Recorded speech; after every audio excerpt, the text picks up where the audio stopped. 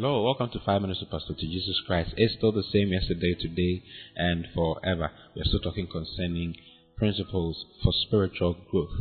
Principles to enable you, to help you to grow spiritually. Hallelujah. Because God is expecting you to grow. God doesn't want you to remain where you are now. In the next 2 days, in the next 3 days, God expects you to be more mature than you are now. So important. Hallelujah. And I've been talking about learning to forgive. Learning to forgive. You must forgive. You must forgive. There are some people who just don't want to forgive because they think that what the other person did was so serious that it's an error to forgive them. Well, you are the one who is dying. You have to let go. You have to let go, or else you are going to have issues with your health, especially. Hallelujah. Jesus said, "Forgive us our trespasses, as we forgive those who trespass against us." Forgive us as we forgive those who trespass against us. It's so important. There's a scripture in Matthew chapter 18 from verse 21 to 35 that I want to read to you. And help you get to know what I'm talking about, even some more. There are some husbands who don't want to forgive their wives for a certain wrong that they did. Likewise, there are some wives who don't want to forgive their husbands for some things that they did. How can you live with this man, sleep with him on the same bed, and not forgive him, have grudges, have issues with him? You are going to check out of this world very early, and he will still be around. And I'm telling you, if you go, he'll marry somebody else. Amazingly. Marriage is interesting. I'm sure we can discuss it later on. But it's so important. You must care enough about yourself. Forgiving others is actually for your own good. It's not for them. It is for your own good. It is for your own heart. So don't consider what he had done. I know that he did something. The guy broke your heart. He stole from you. He took this from you. I know he did all that. It's true. It is true. We admit it. It's true. But forgive him and let it go.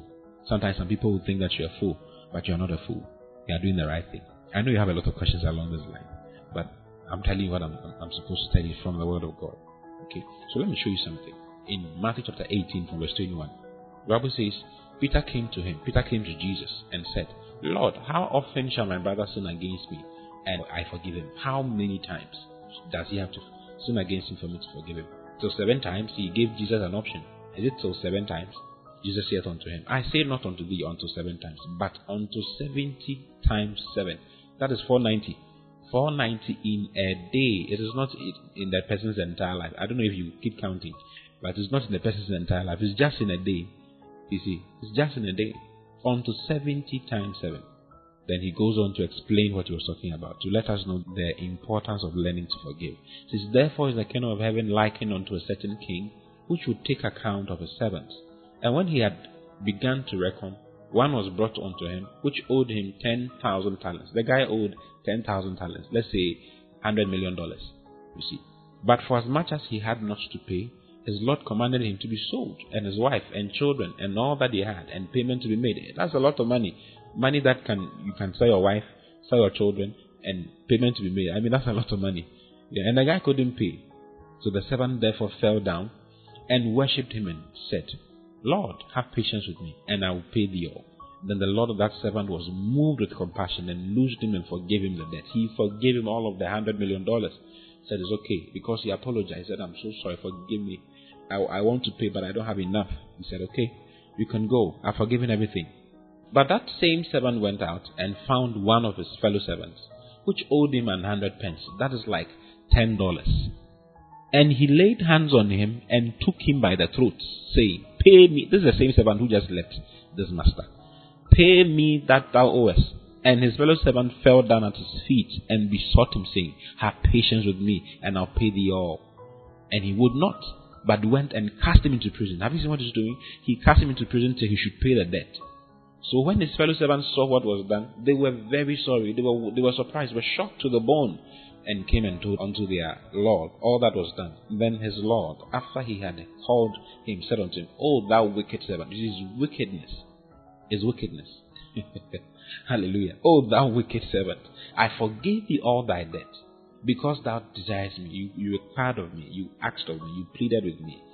Shouldn't you have also had compassion on your fellow servant, even as I had pity on thee?" And his Lord was angry and delivered him to the tormentors, till he should pay all that was due unto him. Now, this is the punchline. Listen to what the Bible says. I'm reading Matthew 18, verse 35 now. It says, "So likewise shall my heavenly Father do also unto you, if you from your hearts forgive not every one his brother their trespasses. So just think about it. That is why he said that, forgive us as we forgive those who trespass against us. In other words, when you hold grudges against your brother, you put God in a corner. Even though God has forgiven you, you will not feel forgiven. Is it that God is not going to forgive? God has forgiven you. I read it to you yesterday in Ephesians chapter 4, verse 32. It says, and be ye kind one to another, tender-hearted, forgiving one another, even as God for Christ's sake has forgiven you. So we are forgiven. We've been forgiven. So is he going to withhold forgiveness from you? Emphatically not. But you can't receive forgiveness for yourself because you are blocking your forgiveness. It is now your job to receive forgiveness and receive mercy. That's why we should come boldly to the throne of grace to obtain mercy and find grace to help in time of need. So you can come and obtain mercy for yourself for whatever is going on with you. But if you don't learn to forgive your brother, you will not even have the confidence to stand before God. When you're talking to God, something will break in your mind. You see, you would know that there's a problem, there's something wrong. You must learn. You see, you must learn. It even affects your giving. Jesus said that if you bring something to the altar and you have something against your brother, leave your gift there. He knows that when you take the gift away, you will not bring it back. So he says, leave it at the altar. He says, go and reconcile with your brother and come and give what you want to give. Forgiveness is very important. Learn to forgive. It's so important. Or else you will not grow spiritually. And the devil will take advantage of you. Hallelujah. I don't want the devil to take advantage of me. I don't want to force it. I don't want to have problems. Therefore, I'll forgive. Learn to forgive my brother. Learn to forgive my sister. I love you very much. I'll see you again tomorrow. Until then, God bless you. Bye-bye.